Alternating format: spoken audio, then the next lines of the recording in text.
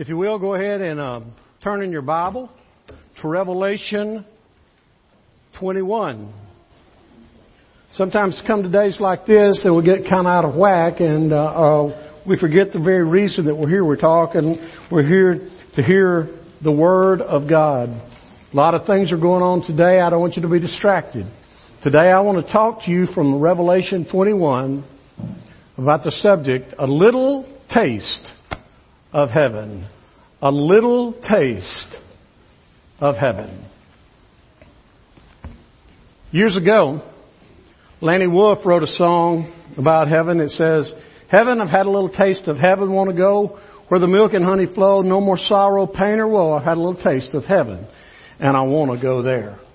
Then in 1999, Bart Millard wrote these wonderful words that took the world by storm. "I can only imagine what it'll be like."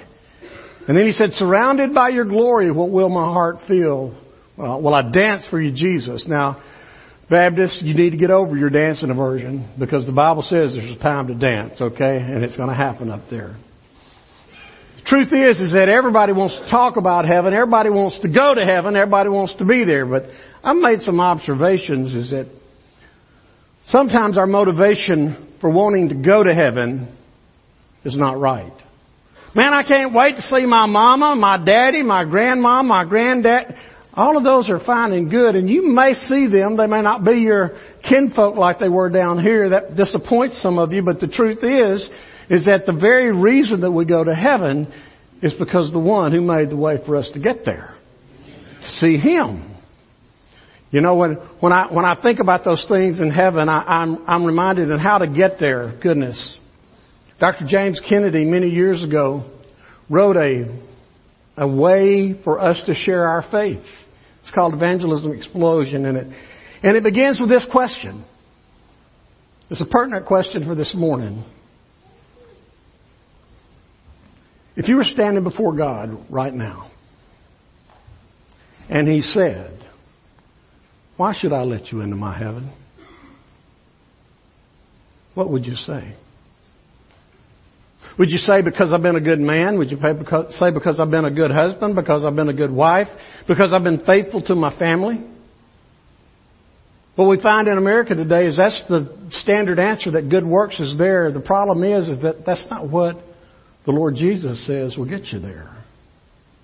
Heaven is a place that we should want to go. Heaven is a place that we want everybody in this room and everybody on stream. We want everybody to go there. That's why we're here. That's why we do what we do, so people will enjoy heaven. It's a beautiful place.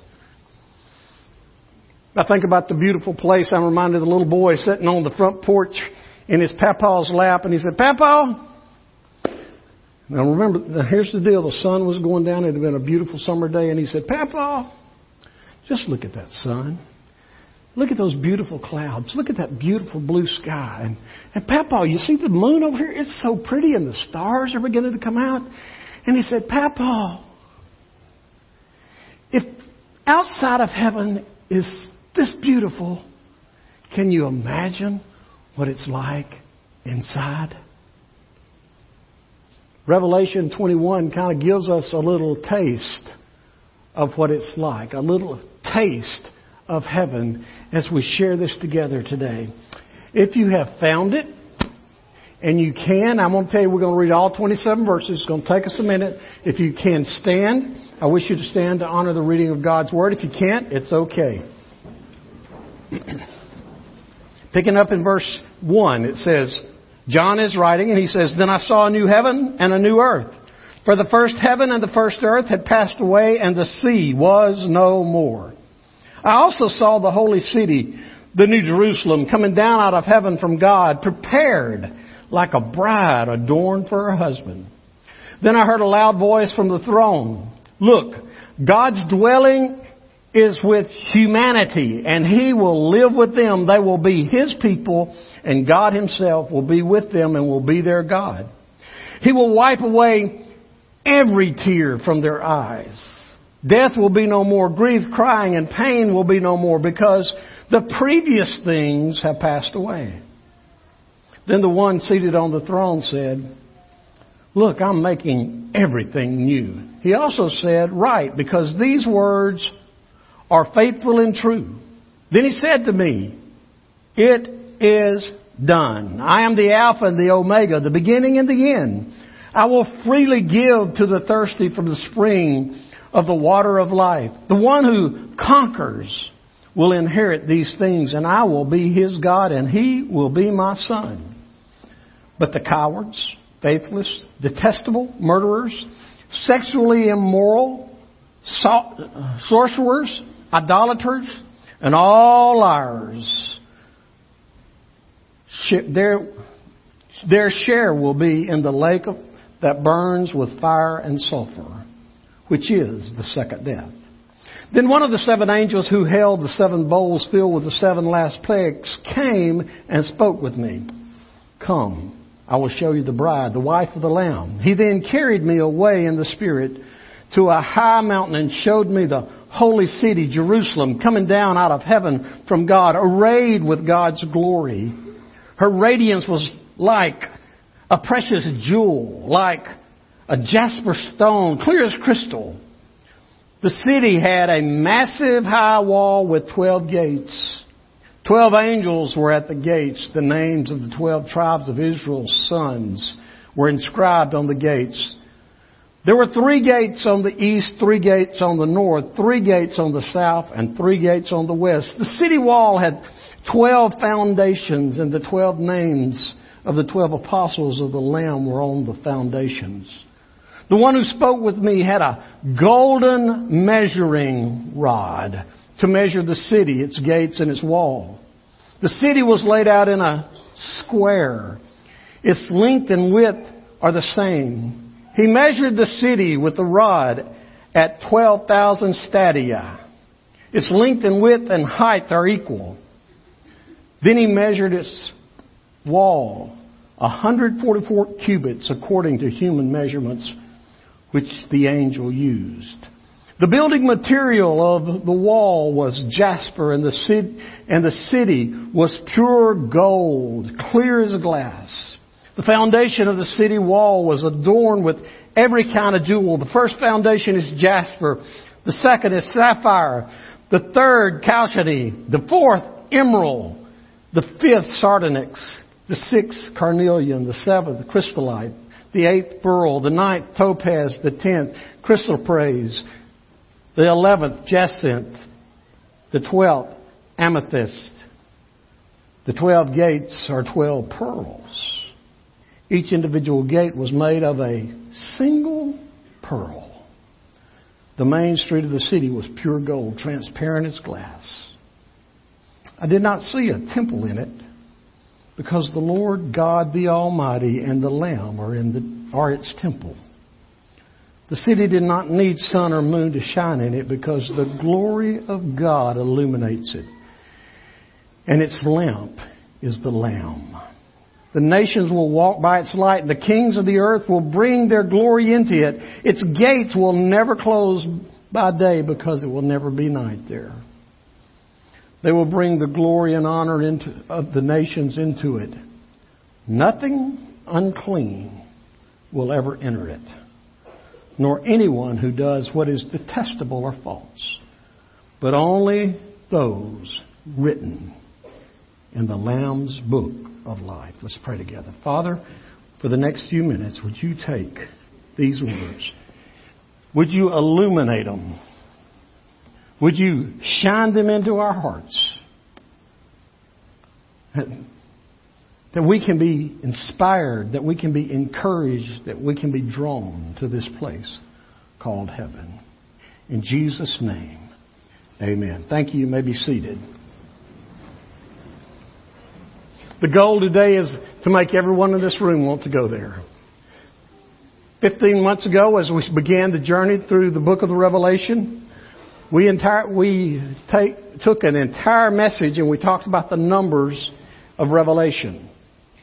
We found out that the number 7 is the perfect number. So if you got your bulletin, you've already swallowed your Adam's apple, because I want to give you 7 thoughts today about this place. You stay right with me.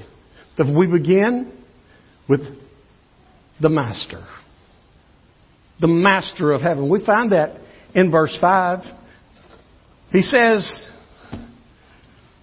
then the one seated on the throne. Well, you remember from last week that the one on the throne is none other than Jesus. He took the great white throne at the end of chapter 20 to execute judgment. And now He's not going to relinquish it. He is the one on the throne. He is the faithful and true. He is the first and the last. He is the beginning and the end. He is the creator and sustainer. We begin with the maker. We begin with Jesus because it's all about Him.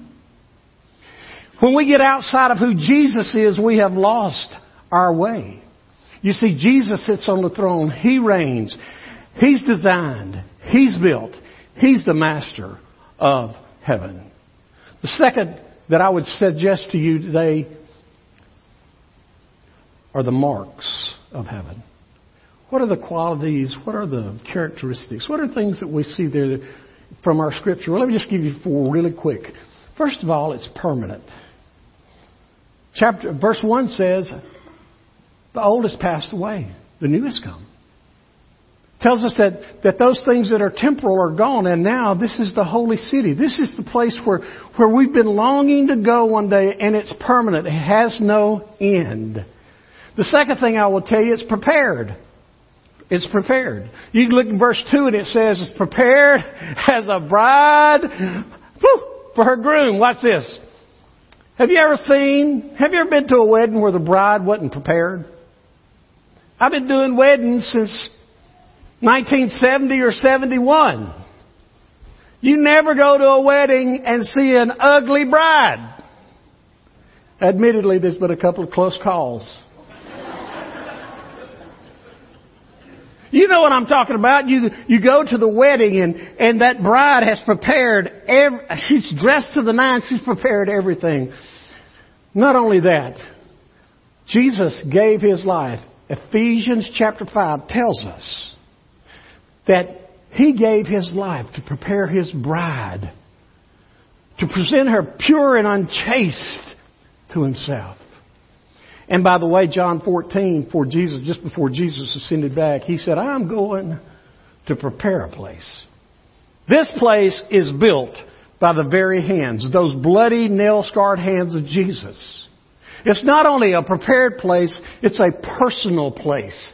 Because Jesus went on to say, I'm going to prepare a place for you. He's got you in mind if you're one of His children. He put it together. He builds it. He prepares it, if you will. He is ready for you. It's a prepared place. It's a personal place. The kids, I say the kids, y'all don't beat me up. When we go over to the center for dedication, our youth praise team in the making going to sing. When I think about this being a personal place, I'm reminded of the old lyric, 90 years old. There's a new name written down in glory, and it's mine. Oh, yes, it's mine. Many of you remember that. 10 days ago, 2 weeks ago, our group brought Charity's version of that. There is a new name written down in glory, and it's mine. Yes, it's mine. Now, this is the part I like best. And I know the author of my story. He's mine. Yes, He's mine. Well, here's, Brother Jerry, which one of those do you like? You like the old gospel song or you like the progressive song? My answer is yes. You see, because here's the truth. When it comes to what we're talking about today, it's never been about style of music. It's been about the message. The new name in glory, I hope He's yours. I hope He's yours. We look at the marks. We looked at it's a permanent place. We looked at it's a prepared place. It's a personal place. Oh, but it's a peaceful place. Peaceful place. Now let me just calm the nerves of the young people and still the nerves of the old people. It's not going to be particularly quiet in heaven. There's going to be a lot of praising. There's going to be a lot of singing. There's going to be a lot of rejoicing in heaven. But it's going to be peaceful. Do you know why? Because what the Bible tells us is that all the stuff on earth that takes away our peace, It's going to be gone. Did y'all read that? It says, He'll wipe away every tear from your eye. Death will be no more. Grief will be no more. Crying will be no more. Pain will be no more. They will be passed away. In fact, the war will be gone and over. The lion will lay down by the lamb. There will be peace in the valley one day. The marks of it. The majesty of this. This is so majestic. When you look down, you read in verse 9, he says, and one of the angels that had poured out wrath, said, "Come, I'll show you the bride." And he carried me away in the Spirit, watch this, to a high mountain. Is there anything on earth that is more majestic than a mountain? Than a mountain. If you've been to the mountains, you know you just stand there in awe at the majesty of the mountains. About 15 years ago, we went on a cruise with a singer, Babby Mason. Babby had just gotten back from a North Alaskan cruise. And Deborah said to her, "Babby, my bucket list is to go on an Alaskan cruise." By the way, I knocked off one more thing off of Deborah's bucket list last year, okay? We went to Alaska, but here's what I'm going to tell you. When Deborah asked Babby, Babby said, you know about Alaska? God was just showing out up there. Those mountains are so beautiful. They take your breath away. It's majestic. Now, when you look in the scripture here, this angel takes John away to the mountains. And it's not just empty mountains. There is a city there. If you get there with me in verse 10, he carried me away in the Spirit to a great high mountain. He showed me the holy city, Jerusalem. By the way, eternity will not be spent up there. It'll be spent in the new Jerusalem on the new earth. How about that? Pain and suffering and all is gone. This city is not only on a mountain, but it's got a high wall around it. Gates. It's got everything that you could ever want. It's built by the hand of God. And by the way, if you look down into verse 11, it talks about her radiance. That's the city. It's going to be a great place to spend eternity. I want you to see next the measurements of this. Some people want to know how big heaven is. The measurements. Well, he tells us right here. It's like somebody said, "How big is this place?" And so the angel said, "I didn't think you'd ask, but if you did, I brought a rod." And he brought a rod and he measured it out, 12,000 stadia. Now let's put that in English language. Depending on who you talk to, it is between 1,400 miles and 1,500 miles. He calls it a square. For years we talked about the city built for square, but it's really more like a cube. Let me describe it for you. New York City, you know where that is? Jacksonville, Florida. Almost to El Paso, Texas. Up to the Canadian line. 1,500 miles by 1,500 miles. But that's just one story. And then it's 1,400 or 1,500 miles high. Todd Dubos' dad preached for years. I've heard him preach this 3 or 4 times. And he took the measurements and he said, taking these measurements, there's enough room in heaven for everybody to live comfortably and be comfortably. That's everybody who has ever lived. And the truth is, only those who trust Christ are going to be there. Well, you think about the measurements, you think about how big it is. And then I want you to think about the materials it's made from. The materials it's made from. You see, God gave His best in Jesus. He gave us His best. And now Jesus went back and designed His best and did His work. We think about this heaven. I'm reminded of my acquaintance, Squire Parson. He wrote that old song, Beulah Land. But the one that really touches my heart is he says, some call it heaven. I call it home. You see, that's what heaven is supposed to be. And the materials there are not secondhand materials. Mike, Patrick, no secondhand materials there. There's no repurposing wood or gold. What is there is the best. There's nothing flawed there. I just want to give you this thought about the materials. And we could be here 2 or 3 hours. But listen.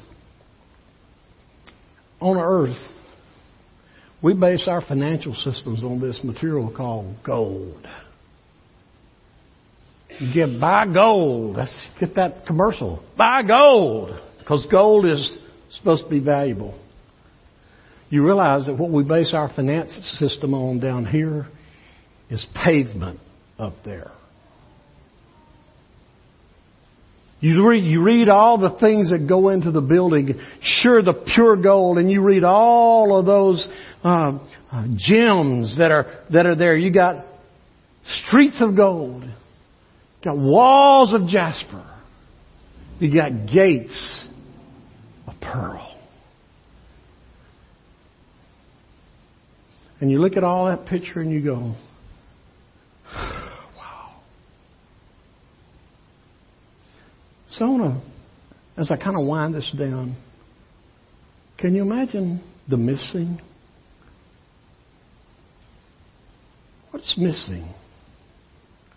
Well, the Bible clearly tells us there are a couple of things missing. The first thing, there's not going to be any church buildings there. He didn't see a temple. Why? Because God's there. He's the temple. In fact, when I study history, God's church seems to be much healthier before Constantine put us in buildings in the 4th century. Now that we got buildings, we got other things to think about. Back then, they had nothing to think about but their walk with Jesus and how it was. We won't need light there. You know, we won't need any artificial light. We won't need LEDs, or we won't need mercury vapors, because the Lord is there. And He gives us light. Some other things that I find in this text, ungodliness will not be there. If you look back in verse 8, the cowards, the faithless, those without faith, the detestable, the murderers, the sexually immoral, the sorcerers. Here's one big for America, the idolaters. And all liars will not be there, because they will be someplace else. They will be experiencing punishment, while those in heaven will experience everlasting life. Those who do not know Christ will experience everlasting death. Another thing that will be missing there is unholiness. You can look over in verse 27. Nothing unclean will ever enter it, nor anyone who does what is detestable or false. The truth is that God has specific parameters for those who get into heaven. He's made one way. And so we conclude with the last thought, the makeup. What makes up the population? This truth, I want to say this to you, this truth can be a little frightening